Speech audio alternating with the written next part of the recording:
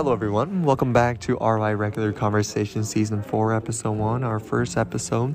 We're going to start off this episode with amazing guests, Jeffrey Ellis, Lily Jacobson, and Mukund Ummadisetti. Sorry for this little bit loud background, but this is going to be a great introduction since for this episode, we will be discussing about the abortion ban in Texas and its implications on previous rulings and the future of reproductive life. This law, enacted earlier this year in May and commenced at the start of September, allows bans on abortions for women who are pregnant for a greater period of time than 6 weeks. Rather than relying on the state to enforce the law, Texas encourages private citizens to sue anyone who assists a woman in having an abortion. So this is a quick, brief introduction, and we really hope you enjoy this episode. Thank you.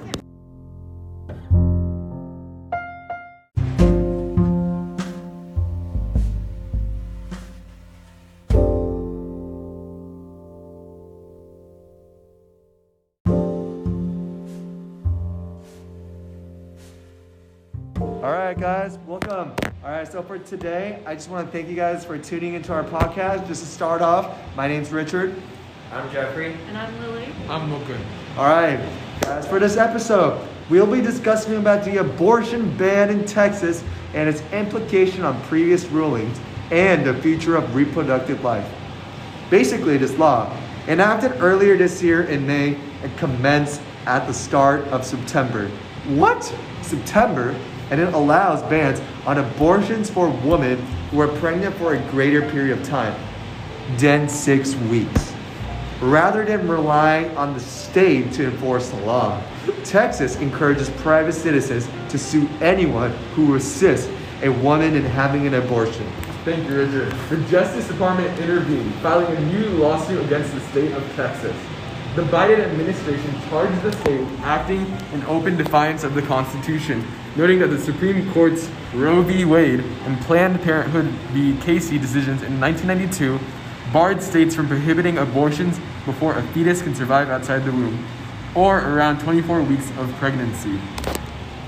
Alright. There are many that claim that this law is unconstitutional and an overstep of Texan government's power, stating that it is a clear violation of many of the Constitution's amendments, most notably the 14th Amendment. However, others believe that this falls in line with the Constitution and does not violate in any way. The decision that lies with the courts as to whether or not this law is constitutional holds large implications, especially in terms of other states' rights to regulate abortion more strictly as well, making this both an extremely controversial yet pressing topic.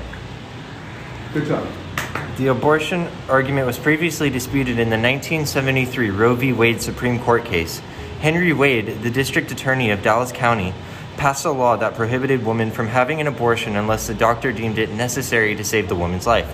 Jane Roe, an alias to protect the actual person's privacy, accused that the law went against her constitutional rights.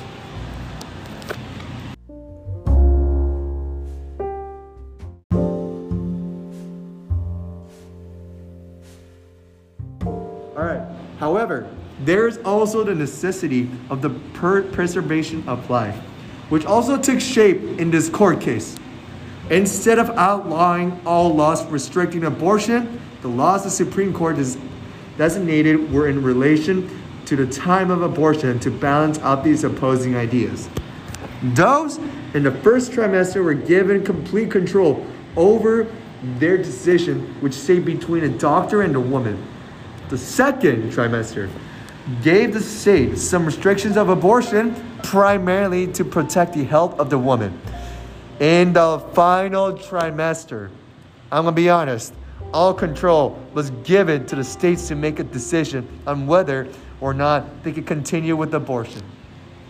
The question now lies with whether this recent Texas law tips this balance and breaches the previously agreed ruling in this case from the Supreme Court.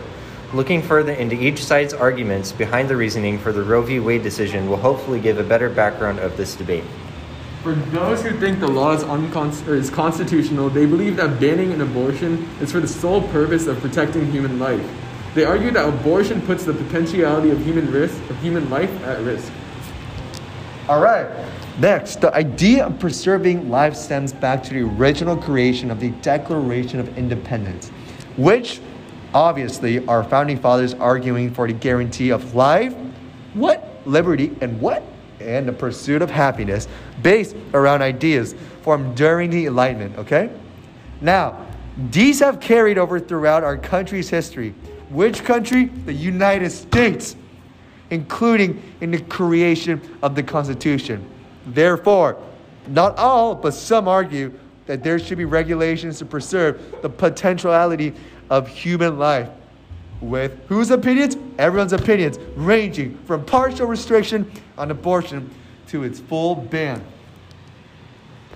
However, others who argue against the constitutionality of the law will claim the right to privacy that is present in the 1st, 4th, 5th, 9th, and 14th Amendments of the Constitution. Quoting the main passage of the Constitution that organizes our argument, located in the 14th Amendment, quote, "No state shall make or enforce any law which shall abridge the privileges or immunities of citizens of the United States, nor shall any state deprive any person of life, liberty, or property without due process of law."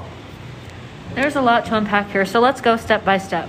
The first important idea is that states must oblige to the privileges and immunities of the citizens. The privileges and immunities mentioned here are those designated in the Privileges and Immunities Clause, which prevents states from treating either its citizens or citizens of another state in a discriminatory manner.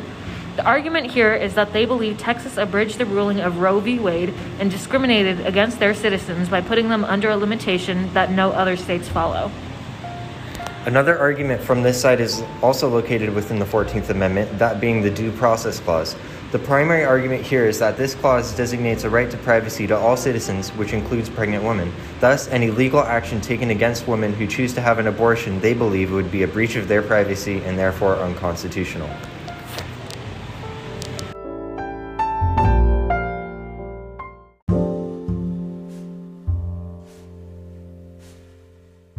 Reviewing the Roe v. Wade court case would prove extremely useful in determining the constitutionality of this law if it went to the Supreme Court. Although both sides have solid arguments, looking into the reasoning for why the Supreme Court chose the balance they did should provide insight as to if these stricter rules would be considered an overstep of power. While we wait for the updated Supreme Court ruling regarding abortion, we hope that you take all perspectives into consideration. This is not meant to convince you one way or another, but simply to provide more information. All right. Thank you guys so much for listening to our podcast episode, and I'm very glad that you guys enjoy our amazing episode. Once again, guys, thank you so much, and have a wonderful rest of your day.